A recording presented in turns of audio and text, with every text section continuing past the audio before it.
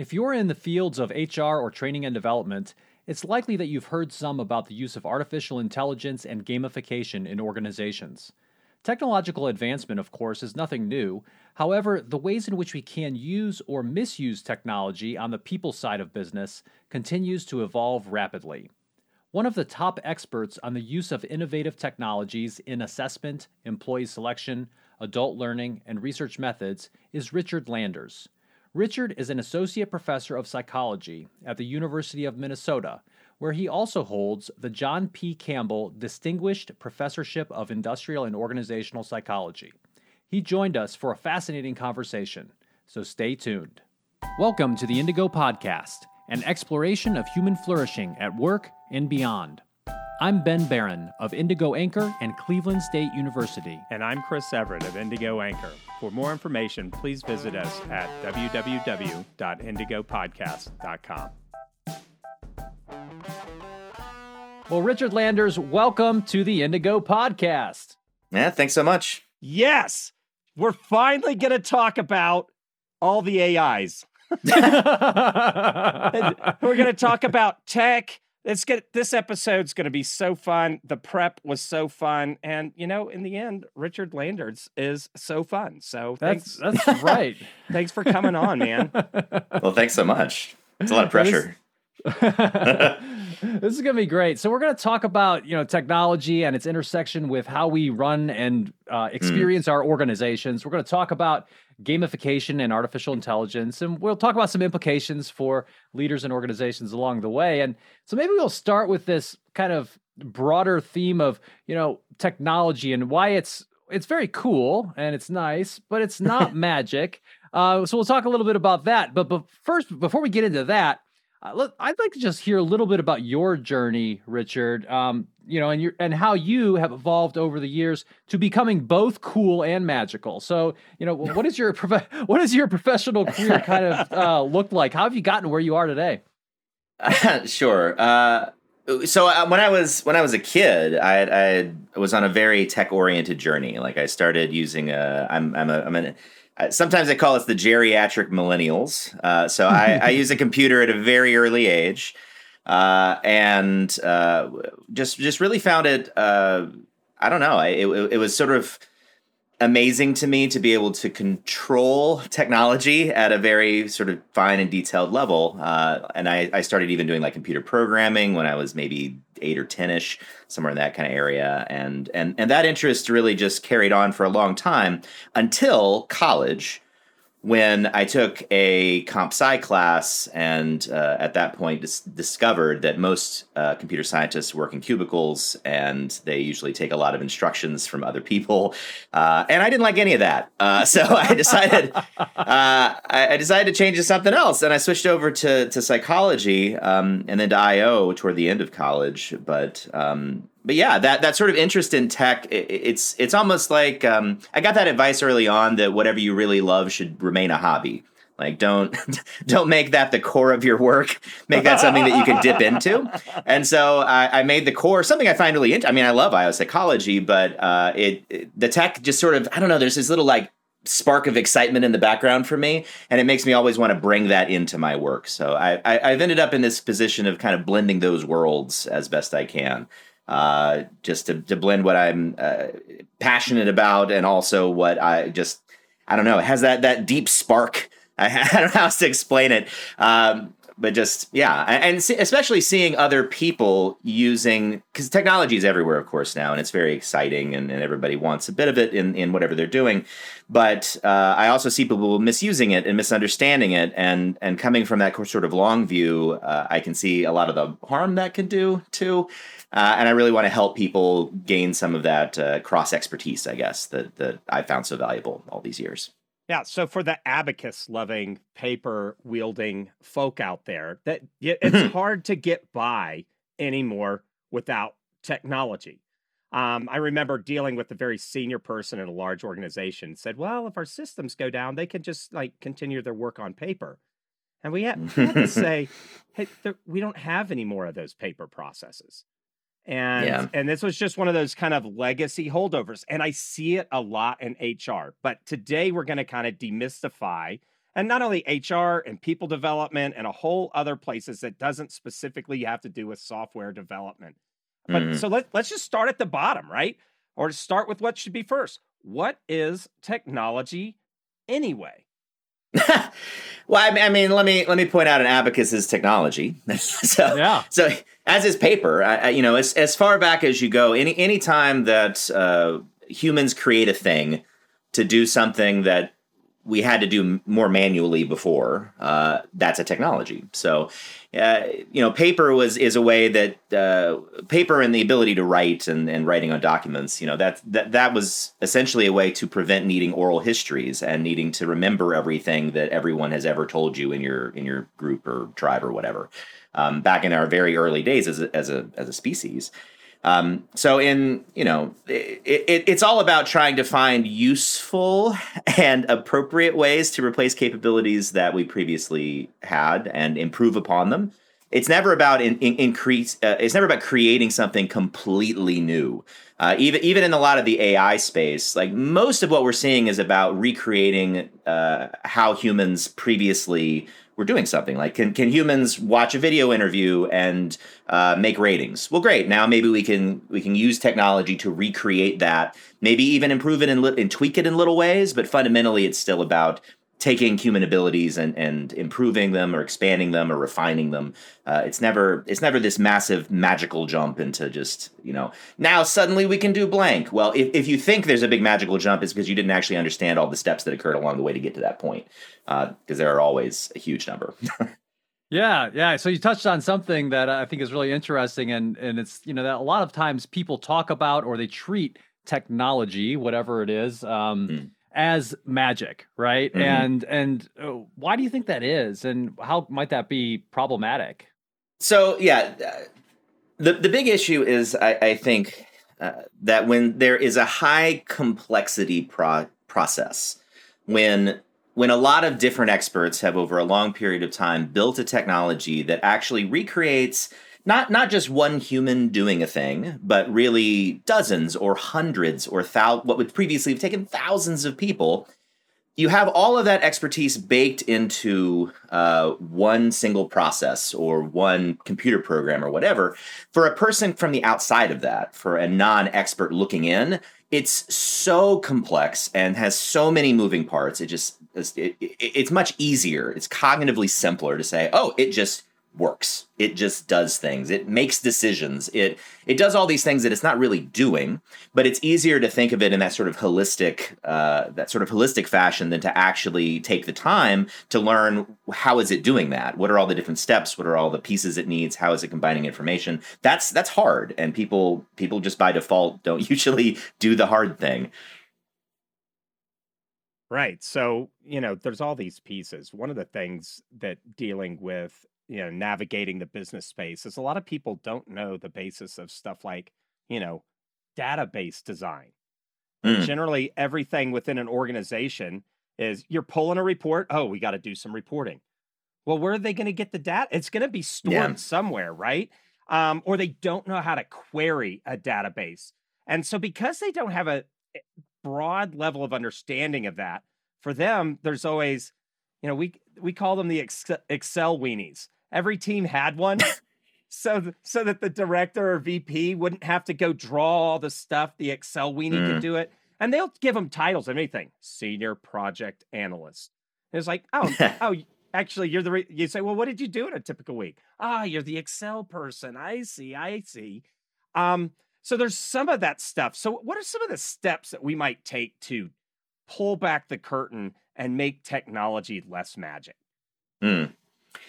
Well, I think it's useful to think psychologically what goes on in those situations. Like your Excel people, when they talk about when they get into a meeting with database admins or database designers, they're using their own frame of reference. Like they're saying, oh, the way I understand data is I download a file and it shows columns and rows, and that's my data. And it doesn't necessarily go any steps beyond that because they don't have any standard by which to compare that. So trying to understand what expertise people bring to the table and then trying to reframe and rephrase things in the terms that they understand, I mean, I think even with the Excel people, for example, it's very easy to explain database complexity when you say things like, oh, this is an awful lot like having our database is an awful lot like having an Excel document, but with 200 or 300 sheets. And the different things we need are all in different places. But instead of being able to click on the sheets, we have to use code. Like that little jump alone is enough to say, okay, I kind of see how this connects to the problems that I would face in my Excel world.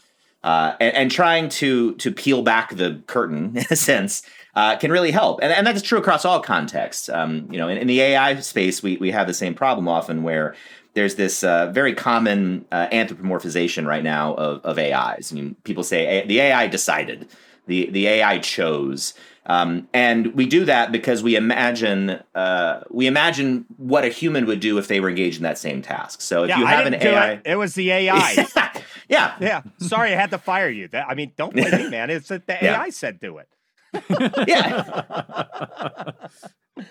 Yeah. It's so hard. Even as somebody who, I've built. I don't even like to say I built AIs because once you have actually done AI work, it doesn't seem quite so magical. So I don't even want to say I've built AIs. I've built algorithms that make predictions, which is basically what AIs do. To try to even, at times, it's hard to even break down the processes I've written. Like, I understand them as I write the code. And then maybe 2 weeks later, I look at it and I remember what that does, but I don't remember exactly how it does it. Like, even as an expert, it's easy to abstract out and then trying to put aside what you've already finished. So for somebody coming at that who has no frame of reference, who's just like, the way I understand your AI grading interviews is because that hiring manager over there has graded interviews, so I assume it kind of works like that. And then it doesn't go any deeper. And that's how you end up with people saying, oh, the AI decided, the AI hired you, the AI fired you, the AI whatever, and really just completely disconnect all the human parts of it, which is really what drives what they do. Right. And so on a surface level, and just a basis level, if you're a head of HR in an organization, and you probably bought some basic package, maybe it's a web-based package for, managing incoming applicants, doing annual performance reviews. And then now it's like, ooh, our systems are getting dated or maybe creaking under this stuff. There's not a whole lot of understanding because the vendors come and say, hey, what was like in the year 2000, everything that was cool was 2000. You could get the vacuum cleaner 2000. Then we had high definition television. And it's like, well, now you get the vacuum cleaner HD. Vacuums aren't HD, right? But now it's like, hey, you got the vendor software. This not only does it have the cup holder armrest, it has the AI. The guys across the street have the AI. And we saw some of this in early cloud adoption. CEOs being, hey, are you even in the cloud, bro? Not yet, but next week we are, right? Yeah. So how deep does somebody have to go to start getting their arms around some of these ideas just from an end user perspective? Yeah, there's a lot of parts to that. I think that one issue here is to recognize that there are market forces driving a lot of these companies to call what they're doing different things when they really hadn't necessarily changed their underlying practices at all. We saw it, I think the first time we got a lot of press around this was blockchain, when suddenly everybody was a blockchain company. And now nobody's a blockchain company because no one cares anymore.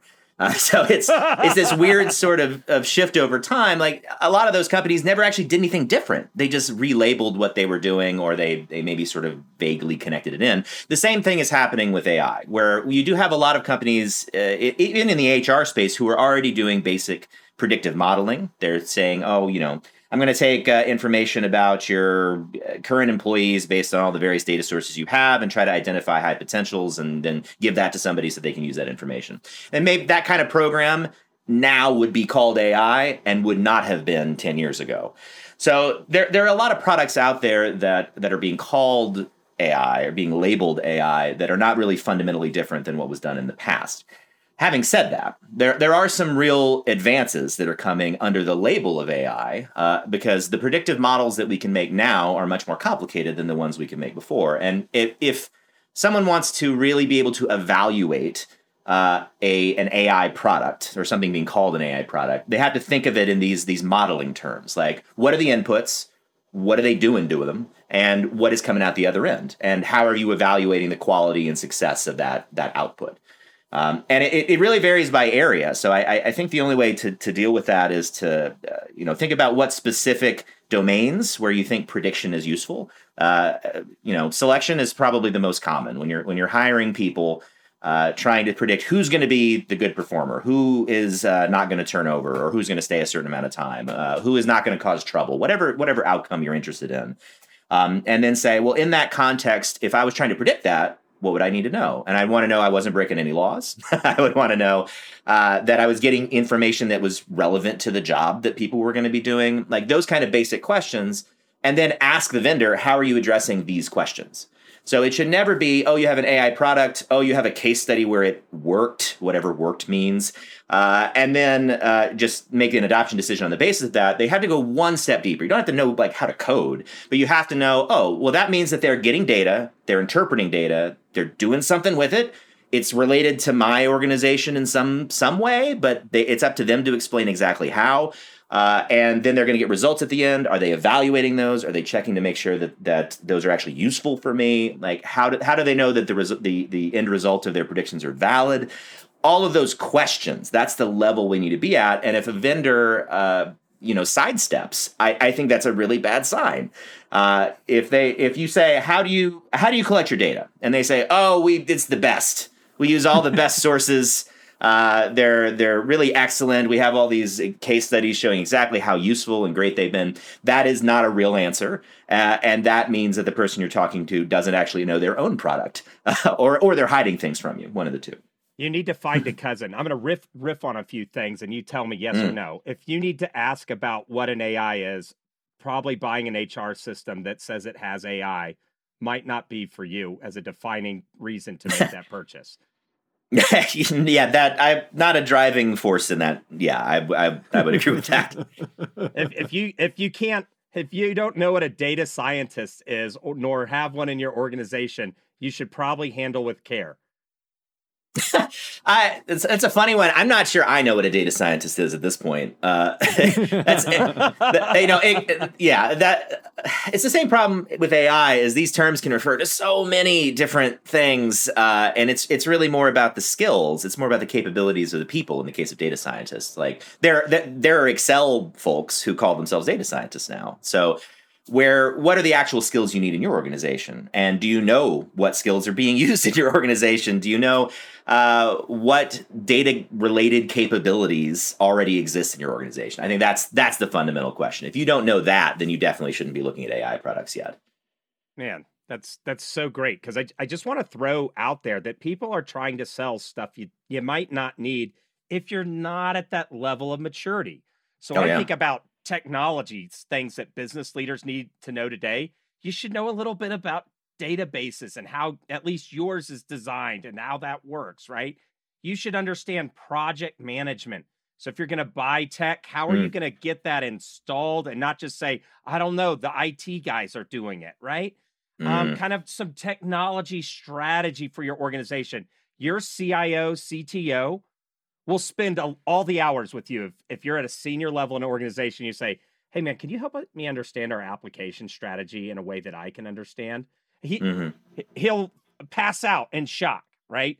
So these are things that you guys can go out and do. Now, Richard, your specialization is in gamification and AI. So let's just peel back the covers on some of that. So, you mentioned, hey, 10 years ago, we wouldn't have even called it AI. There's a bit of that buzzword of the week kind of going on. Oh, yeah, we've got the AI. Don't you have the AI? Yeah, I AI every Friday, bro. So what is AI in modernity now? How would we want to think about that if you could shape that for our listeners a bit? Sure. So when people say AI, I think the most common assumption is they're talking about what researchers and people in the community would call strong AI or complete AI. That's AI at the level of like the movie AI, as in a distinct thinking entity that makes decisions and basically like a human but in computer form. Yeah, so that Turing test type stuff.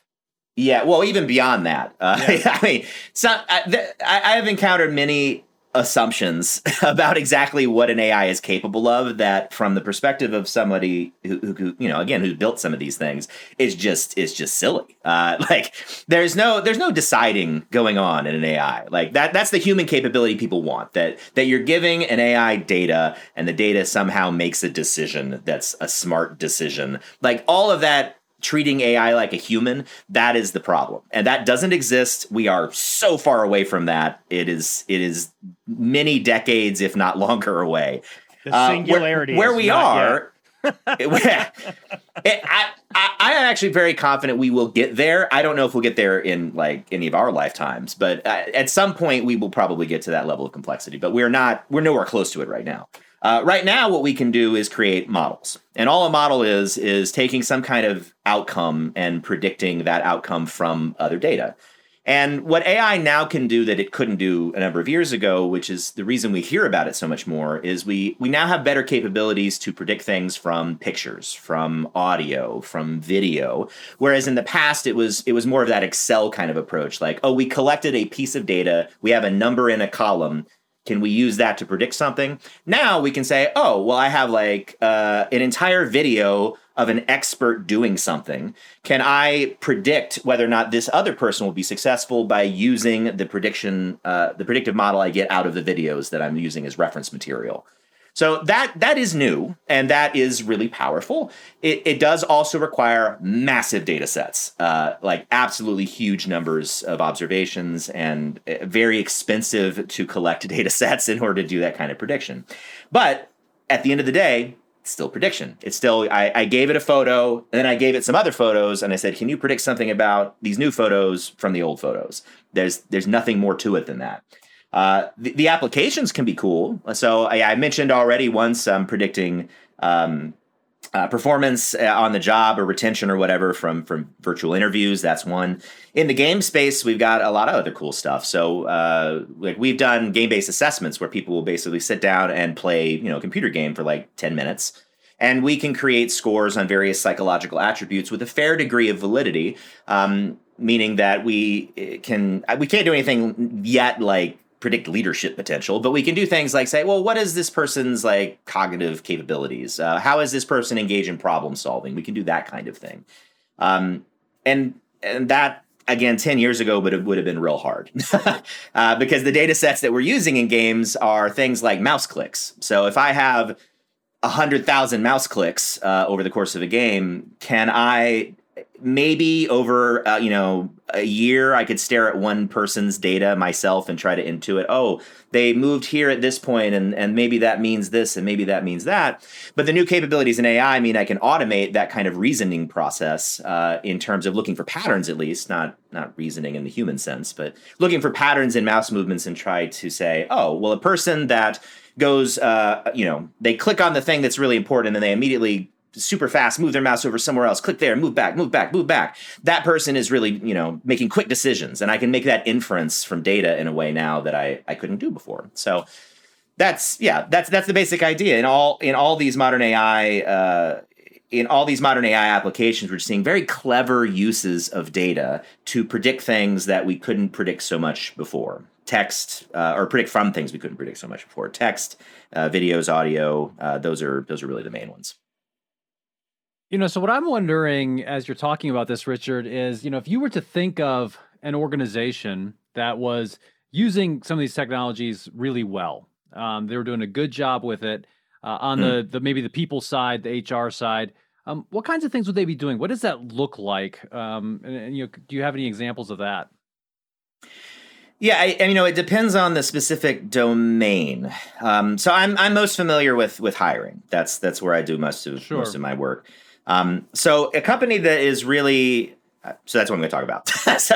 A company that's doing AI-based hiring really well is essentially doing everything that we know in industrial organizational psychology on how to create good tests, which is a massive known body of work on exactly what a good test looks like. So an AI-based test is not really all that different. So when you let's say that you're buying an AI-based selection product. So somebody says, let's even take virtual interviewing because it's an easy example and a lot of people talking about it right now, that people go into a website, they do an interview with a prompt. There's no interviewer. They're just given questions. They respond. And then you have a video that comes out the other end. And the company says, we can turn those videos into, identify your best performers, people that are stick around your company for a long time from that video. The questions that one then has to ask to be a good consumer of AI are all the same questions that you do with regular tests. One, where did this data set come from? Like, what are your reference videos, your reference interviews? How did you collect them? Like, is this random organizations over time? Did you build it in some specific way? Like, who is it? Whose previous data are we essentially replicating here? Which is what I would think of as a content validity kind of dimension. Dimension 2 then is that once you know kind of where the data set's coming from, you ask, well, how are you actually modeling it? Like, what is going on behind the scenes? What are the prediction procedures you're using? Are you using their audio? Are you using the way that they talk and the inflections of their voice? Are you using their text? Are you looking at the content of their voice? When you use their text, are you grabbing like themes that they're bringing up? Are you trying to identify like specific topics that are coming up? Or are you just kind of throwing everything at the wall and seeing what predicts what? Like, there's one approach in this space is to basically say, how many times do you say words? Like individual words. Did you bring up the word, synergy? And that becomes an item in a data set.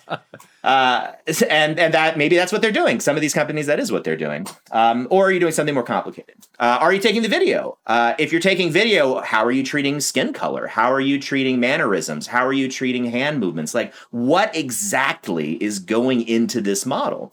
So that's a sort of due diligence component. Then after they implement it, then it requires rigorous testing to say, do you do validation studies? Do you ask your current employees to do interviews and see how they perform on the interview and how they get scored and compare that with how well they're doing on the job or the retention or whatever you're predicting? Then do you try that with applicants and see how that goes? We think of that as a predictive validation study. Do you actually rigorously evaluate this product you've got?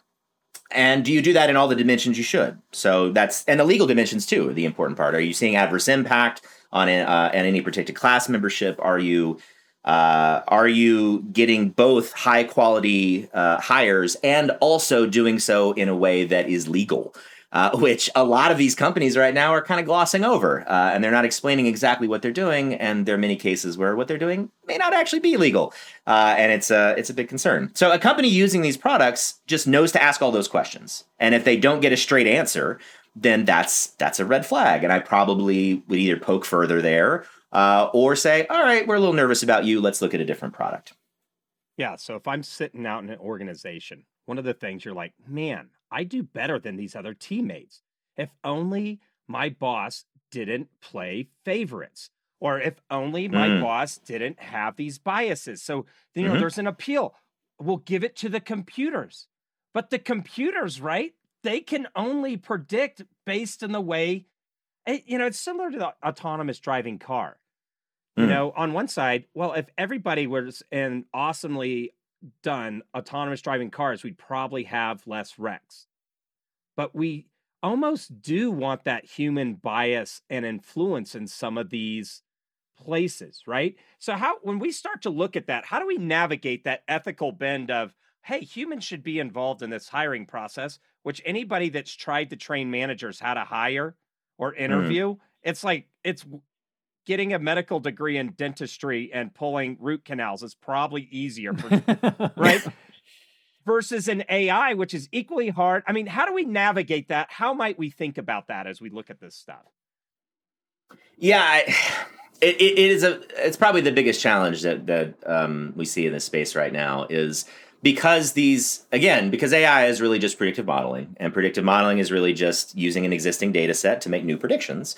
That means that we have there's a very high bar for ensuring that the original data set was collected ethically, validly, that whoever made that data set did so in a responsible way. Because otherwise, you do just replicate all of the same biases that you already have. You can even introduce new ones. Like if you imagine a company that generated, like a vendor that generated their data set in a biased way, and then they come to your company and say, oh, we don't even need to collect new data from your company. Our data sets are great. Our AI is wonderful. We have all these case studies. And then they use it, they're going to actually introduce new bias from other organizations into yours because you didn't know that that's where they were getting their data from. And they may or may not have been using good practices. So this is why I really emphasize the due diligence component of this, to do the research on exactly where things are coming from, because there is an ethical obligation to ensure that the models are being created. The data that you're pulling from are of high quality and ethically created, but two, that they are being modeled in an ethical way as well, because there are some practices that are really probably illegal. And I say probably because none of this has been challenged yet. I'm sure it will at some point. But practices like, actually, one of the big ones that I worry about is what's called, it has a lot of different names. One is dialect correction. That when you have a natural language processing algorithm, which really just means you're using text as the input in your model, what people are saying, there's a recognition that people from different income classes, different races, different national origins, like all sorts of things that we worry about, speak slightly different dialects of English. And the model is not smart enough to know what a dialect is. So all it's looking for is the actual words. So some data science firms, some of the HR tech firms in this space say, oh, well, then we'll engage in dialogue correction, which really means something like, oh, we'll detect if you're using like a South African accent, for example, or we'll detect if you're using an Australian accent or whatever it might be, and then we will correct it. And they're never very clear on what correcting means, but it seems an awful lot like they are making decisions on the basis of how people talk in a systematic, like cultural or even racial kind of way, which is probably not legal given the way that U.S. law is currently made. Like if we're basically detecting, oh, are you speaking like you come from a poor part of Chicago? And I've actually seen this example. Are you speaking like you're coming from a poor part of Chicago? Well, then we're going to adjust your scores because you came from that group. And that seems an awful lot like, I mean, it's making point bonuses and adjustments on the basis of race. Like it's a step removed, but it's still really targeting groups in a way that just legally I don't think is very safe. So if you don't know that's happening, and the company is not being transparent about it, and you're not investigating well enough to know that, there's a big ethical issue, I think, there for both the creators and the consumers of those kind of algorithms. Yeah. So what I love about your points here, Richard, is that you emphasize doing the due diligence, right, of asking the right questions, and I think it puts some responsibility, if not all the responsibility, on the organization that's obtaining these types of technologies to actually understand kind of what's going on, right? At least at a basic level, to ask those right questions, because these systems, they like you mentioned, they aren't deciding, they don't have reason. If they're based on garbage, it's going to be, you're going to get garbage out, right? Or if it's just based on not so good, you could have not so good on the other end, right? It doesn't have to be total garbage. So I think your point is really one that leaders and executives should be paying a lot of heed to. Yeah, I don't know why the philosophy didn't come first. If I'm sitting in this place, I don't want to touch that with a 10-foot pole. And then I'm also thinking, okay, they're so young and nascent.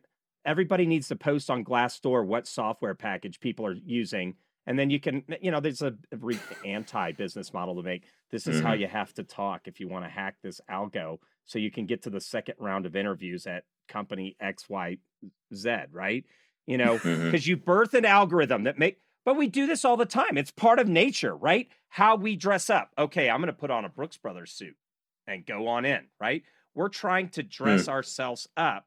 And if we don't feel like we're getting a fair shake through an interview process, that everybody's just another brick in the wall, that's probably bad for your brand, right?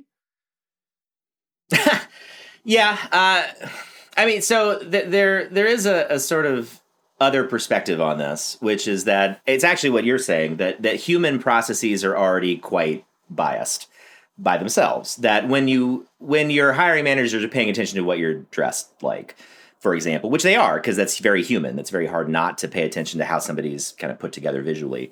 That's a problematic process. And AI models can help address that. That's a different question than do they? And so for any given product, maybe it's been created in a way that it can help address those human failings and human issues. Maybe it just amplifies them, and you don't know from the surface. You are relying on the company reporting accurately and transparently everything that they've done. It's really why we're seeing so much attention very suddenly on the idea of AI audits, because there's a growing recognition that if these companies are just given free rein to create these models without telling anyone what they're doing, that we have no idea how horrible under the hood might be. And maybe there are companies doing this in a highly ethical fashion, but we don't even know that, because nobody releases their models. We don't have information on the processes they're using quite often. So this is an area of rapid change. I fully expect there to be legislation about this, even in the U.S., which is usually lags behind in privacy and rights and such in much of the world. I expect there to be legislation about this relatively soon. In congressional terms, maybe 5-10 years, but that the goal in that will be to try to encourage, I suppose, or maybe even regulate, to require transparency so that we can answer some of those questions, like what is going on in this thing. And is it just replicating human biases? Are you making an effort to fix human biases? If you're doing that, how are you doing it? Why are you doing it? Does it actually work? Have you evaluated that? All of those are questions that we need better answers to for a lot of these vendor products. Yeah, that's great. So we've talked a little bit about artificial intelligence and unpacked a little bit about what it is and maybe demystified it a little bit for folks. I'd like to turn our attention now to this idea of gamification. And, it's one of these things that's kind of become a little bit of a buzzword out there, in terms of gamifying training and development, those types of things and others. But maybe you could unpack that one a little bit too for us. And, what is gamification and, how is it used in organizations? What do you see going on there? Sure. So gamification came from games, and digital entertainment games now, biggest entertainment industry on earth, makes far more money and far more people engaged than in film and TV, like anything. So there's just massive amount of money and attention on the gaming industry at this point. And one of the reasons that people get excited about it is because it seems like it has this massive motivational potential, that you can create a game and people will just throw their time into it because they find it so intrinsically interesting and amazing and motivating to play. So gamification came from that, this idea of, we don't actually want to make an entertainment product, but maybe we can create something that has that same motivational force to get people to just kind of like force them into really loving their work and really wanting to do their jobs and going above and beyond all the time, sort of that engagement holy grail in a way. So that's a lot of a little cynical motivation for it. It's in practice doesn't really often, it can, but it doesn't often really get at that. So the most common way you see gamification is with what in both the gamification industry and in academia, we think of it as PBL, points, badges, and leaderboards. And PBL is, by a good margin, the least powerful and most useless part of gamification. It is essentially nothing more than old school like behaviorism or your sort of classic Skinner-esque, like, I'm going to give you a pellet reward so that you do the thing I like more often. And it kind of works in the sense that in a sort of flat system where people are like kind of motivated to do a lot of things, you say, hey, look over here. If I give you some points for this, we'll recognize that you did that thing. Yeah, it can direct people's attention. It can get them a little more excited sometimes, but it doesn't broadly work. It doesn't massively change motivation or anything. And that's the sort of false sales pitch that often comes along with those systems. You see, you can... On your employee knowledge sharing website, we're going to reward every time that you post a question, or every time you answer a question, to really recognize your expertise, blah, blah, blah. And that kind of helps, but not dramatically. And the idea that just by putting in points into something that you're going to just massively change how people act is very silly. Now, the bright side of that is that there are other techniques in gamification that are really powerful and can do quite a lot. One of the ones I like the most is narrativization, which is the idea that you turn things into stories. You can imagine this, for example, on a full job-wise basis. It's not that you're just coming in, getting your work done, and leaving. It's instead, we're coming in, let me show you how what you're doing is connected to this big picture in. This goes back to something we would call job characteristics. It's an old model in IO psychology. This idea, let me show you how you're connected to everything and how you are a protagonist in this story of this organization, and how by you doing your job in the best way fashion, not only are you going to kind of win, but you're also going to benefit all these people around you, and you're going to benefit them, they're going to benefit you. You're part of this big system, you're all working together. That idea of putting you into a story, that has a lot of motivational potential in a way that, like, I'm going to give you some points really doesn't. So that's that idea, and that's also really powerful in the recruitment context. The idea that you can say, not only is it just like, here's where the break room is, but instead, like, this is where this happens, and this is where this happens. Like that, just that little motion can get people more emotionally engaged into the organization. So there are examples on both sides. It's all about taking, like, what is a game and trying to kind of mimic what a game does and why people like games, but not necessarily making a game. So to just come in and say, how can we make this seem more like a story that you're a part of? Like, that's a very common narrativization, gamification kind of technique. I think has a lot of power in organizations, especially when it's part of your it's part of the organizational mission or strategic vision. I edge away from the family mentality, but it's part of the vision to say, like, we're all in this together. We're a group that is working toward a greater good of some sort. To pull people into a story, that's going to further support that mission and really push employees to think of it that way, and really match up with that kind of strategic vision for the organization. Yeah. So for some people out there that are going, ew, this sounds gross. I got to come to work and be forced to play games. I don't want to. I just want a paycheck. But just think, that kind of job design is kind of gamifying, right? Oh yeah.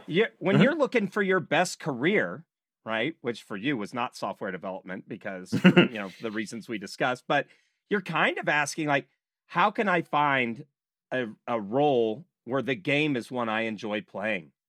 Mm-hmm. And so what's the difference between some of that when we're gamifying and people are like, yuck? How do you navigate that line between yuck and, man, this is really awesome? Because I would personally prefer an employer that's trying to make it pleasant for me at the workplace than one that's like, well, welcome to the dungeon, get to work, Yeah. Oh, yeah. Yeah, there's definitely a line between good and bad and ethical and unethical gamification. So the idea that you're going in and trying to trick people into performing better is a bad one to think of this as. Like, I see it a lot in my consulting when people come and say, oh, so we're really worried about how engaged people are, and we're just going to make them more engaged. How can we use gamification to do that? That is not coming at this from the right perspective.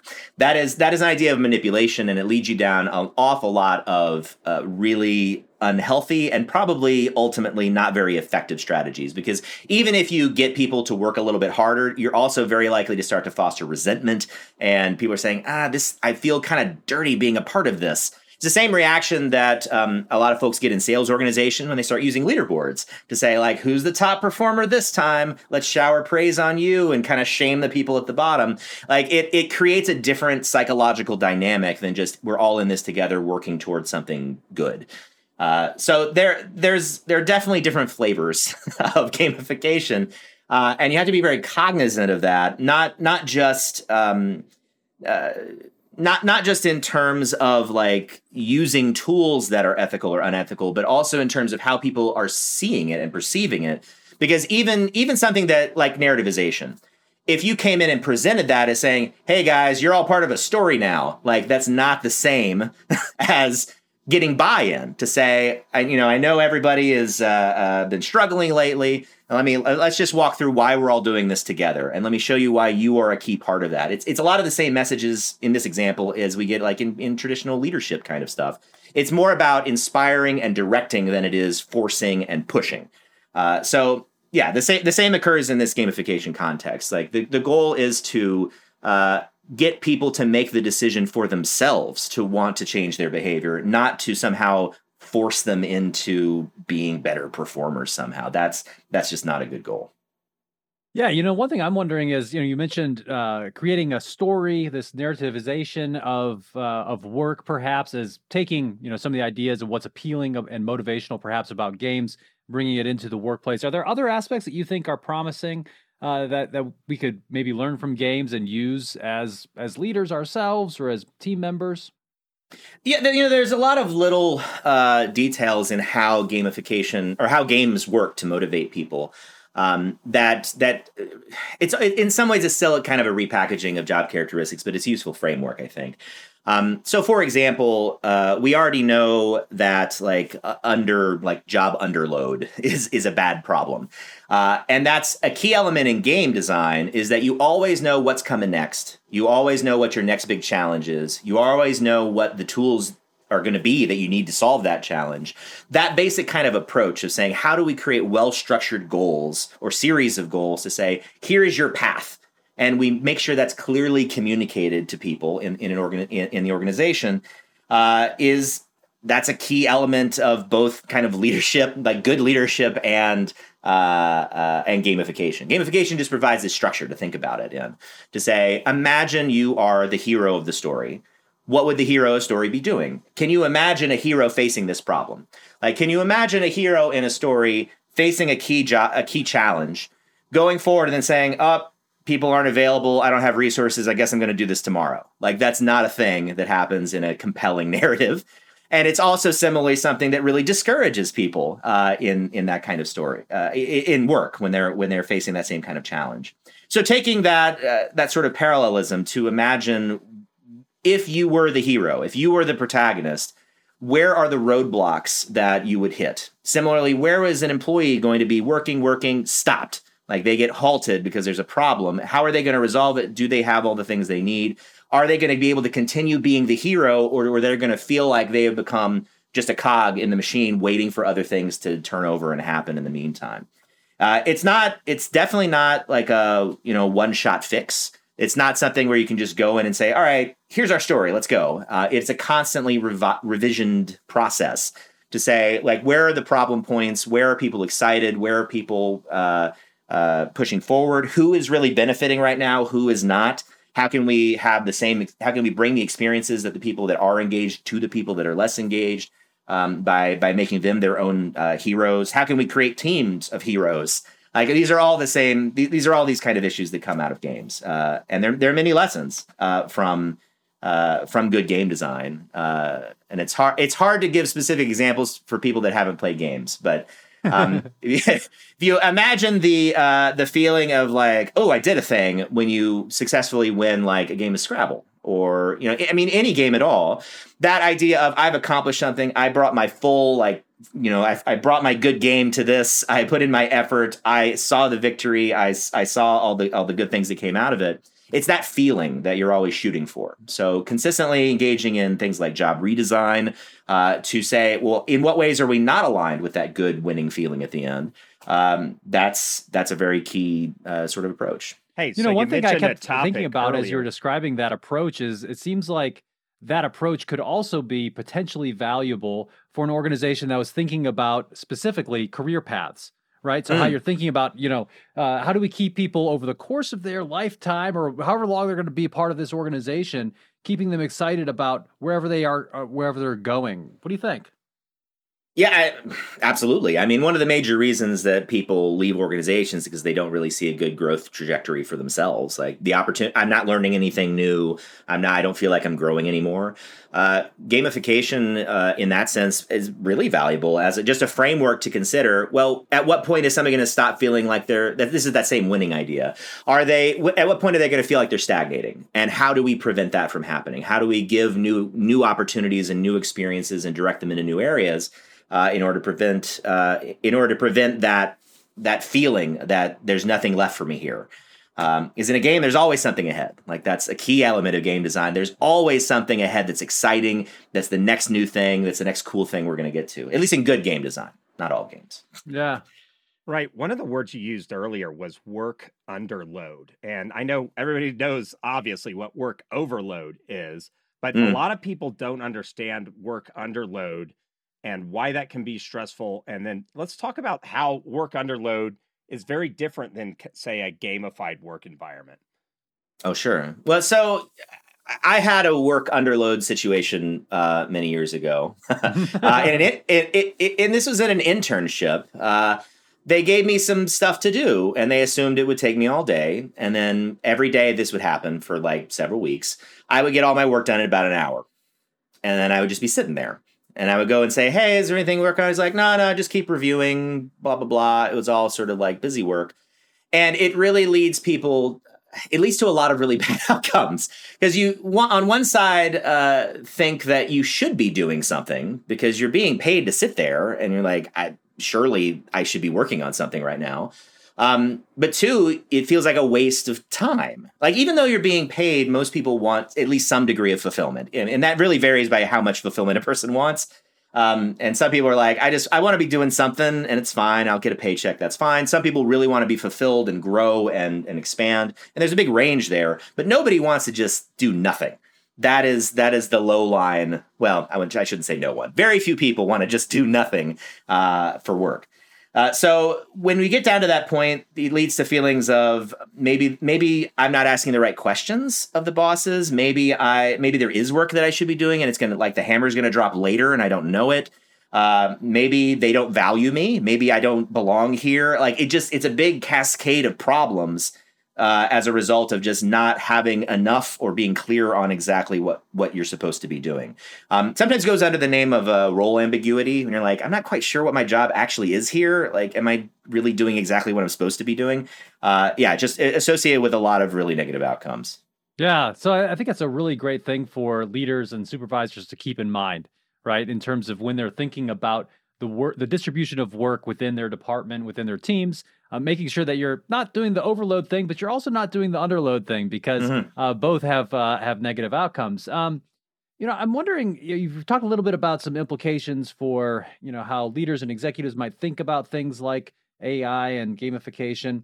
One thing I was thinking about too is, do you think there are any implications that we can think about or address for job seekers? If they know that they are applying for a job that at an organization that is using these types of technologies, I mean, is it worth it for them to think about things differently, or should they just, kind of do what they've always done? What do you think? So advice to job seekers who see that organizations are using lots and lots of tech.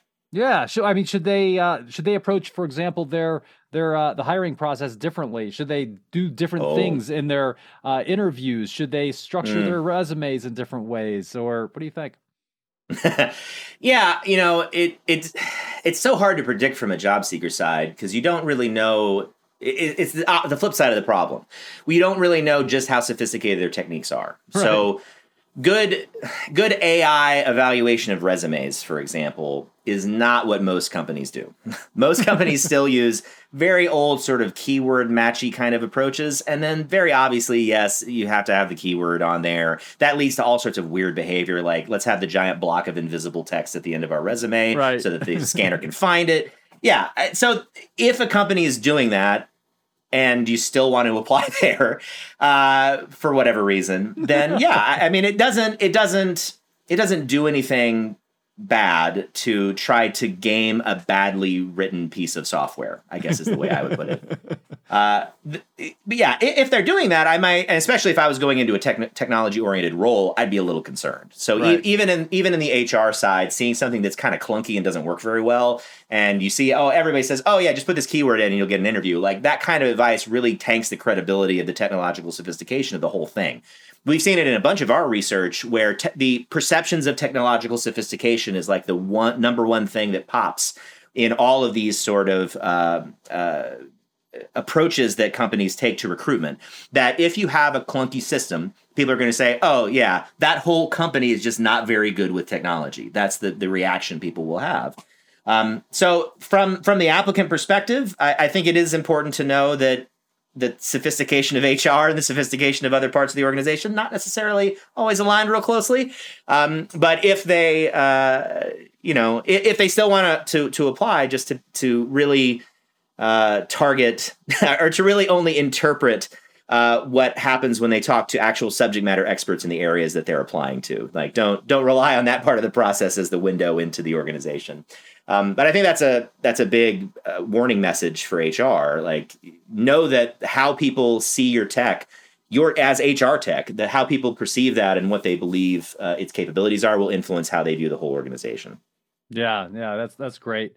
So as we start to kind of wrap things up here and start to come in for a little bit of a landing, I have two kind of big, broad questions for you, given that you're in this interesting space, looking at the intersection of technology and how we use it on the people side of organizations.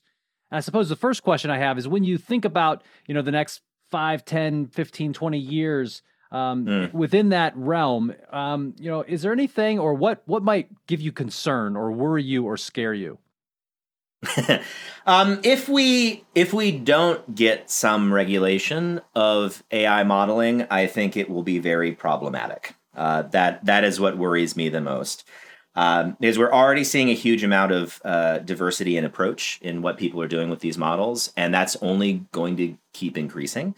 And I already see a lot of companies making claims that I know are not supportable using what they're doing. And if we don't have regulation of both the language and the techniques used to create that, it's gonna be a mess, like a real nightmare to try to piece together what exactly is going on in a lot of these systems. So what I see is changing is that the diversity of the inputs in these models is going to continue to become more complex.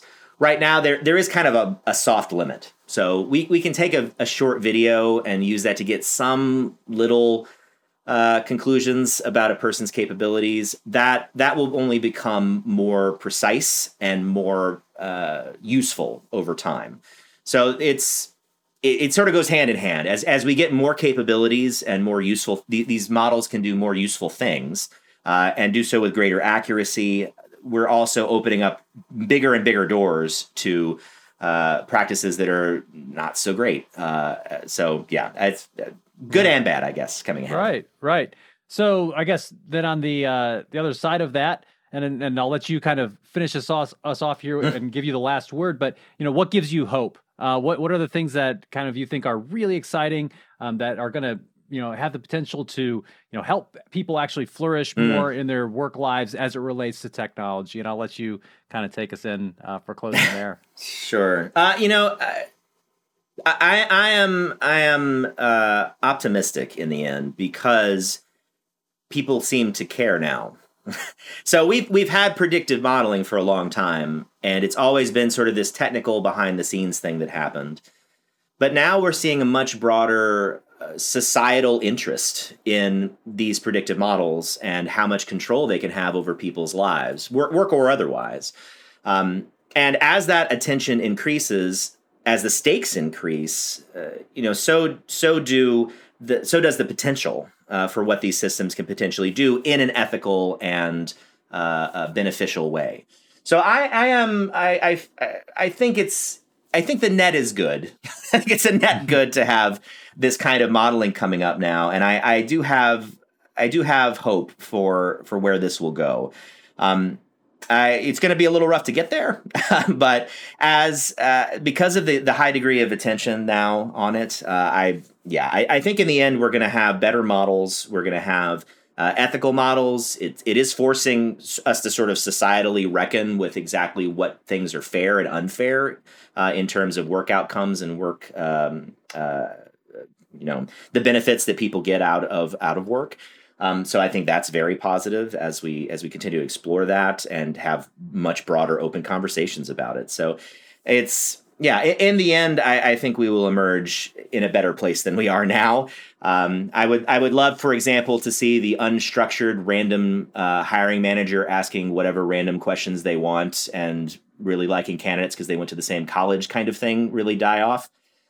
So that would be great. Probably won't get rid of it entirely, but as this world increases in power and popularity, I think that's the way we're headed, toward a fairer and more useful set of technologies for organizations and people in general. I think the road ahead is a good one. Wonderful. Well, Richard, you're a fascinating person with doing some really cool stuff. And I guess I did lie because I do have one more question. So, it's a simple one. Where can people find out more about you if they're looking for stuff on social media or you have a website?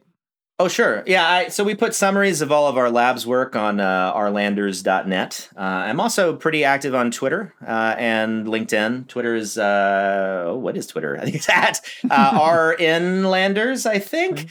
And LinkedIn too. Pretty active there as well. Wonderful. Well, we'll put links to all of those in the show notes. And I just want to say on behalf of Chris and myself, Richard Landers, it was a pleasure. And thank you so much for being a guest on the Indigo Podcast. Well, thanks so much. This is great. Thanks for listening to the Indigo Podcast.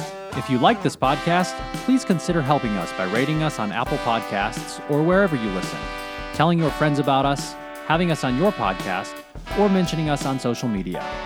Our website is www.indigopodcast.com, where you can access more information about us and this episode. Thanks again, and we look forward to talking with you again soon.